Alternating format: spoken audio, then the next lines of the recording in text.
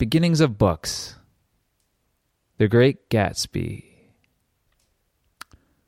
In my younger and more vulnerable years, my father gave me some advice that I've been turning over in my mind ever since.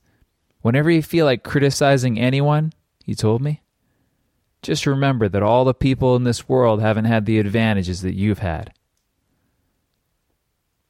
This is called The Lover by Marguerite Duras. One day, I was already old. In the entrance of a public place, a man came up to me. That's good. The Brief Wondrous Life of Oscar Wilde by Junot Diaz. I like that title. The Brief Wondrous Life. Because it seems kind of attractive to live a brief life if it's wondrous.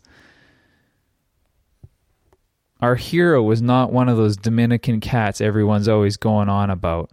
He wasn't no home run hitter or fly bachatero, not a playboy with a million hots on his jock.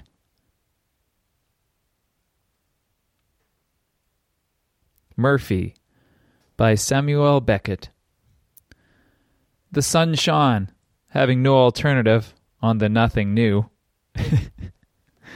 The sun shone, having no alternative, on the nothing new. Oh well.